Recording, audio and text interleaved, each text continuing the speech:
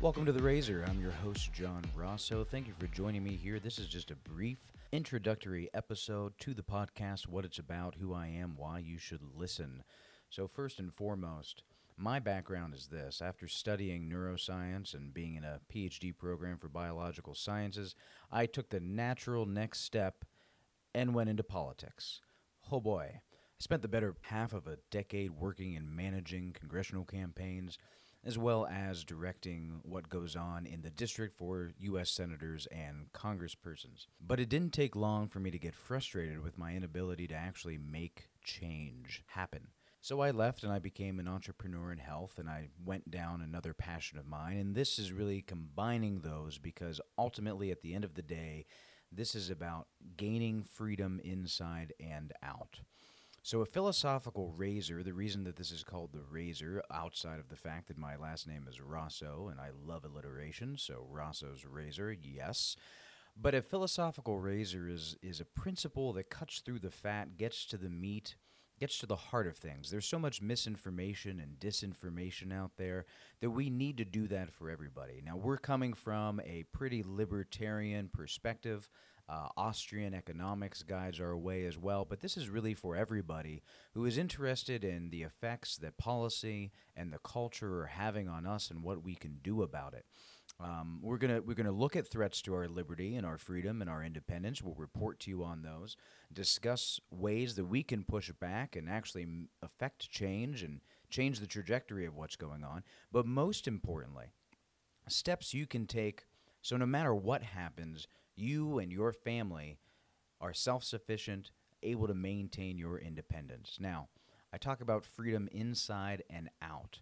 Most people are concerned with their freedom when it comes to external threats, either from government, from some other entity. They're concerned about their liberty, and boy, are we right now in a time where that is paramount. However, there are ongoing threats internal to our freedom because most people don't even realize how much power they give away on a daily basis to either other people or to ideas in their heads, memories, perspectives, and that is, to me, the most important thing because as the monk who gets thrown into the jail cell turns to the jailer and says, thank you, because he now has all of this wonderful solitary time in which to practice because he is internally free.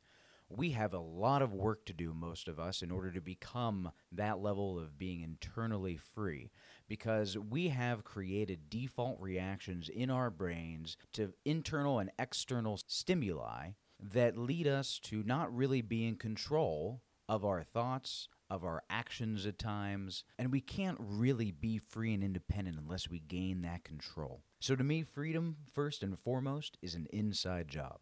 And we're going to be looking and bringing to you ways to gain back that freedom internally, to not be dragged one way or the other by stimuli or what other people say and do.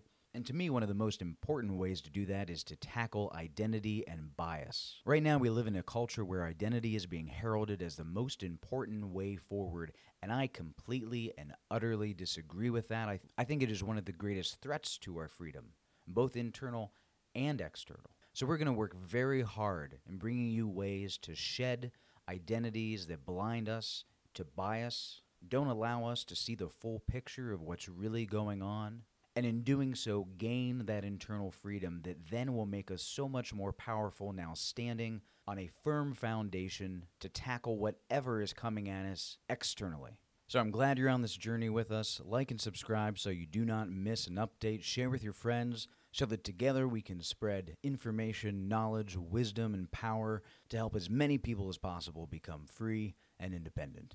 Thank you for joining us, and I'll see you next time here on The Razor.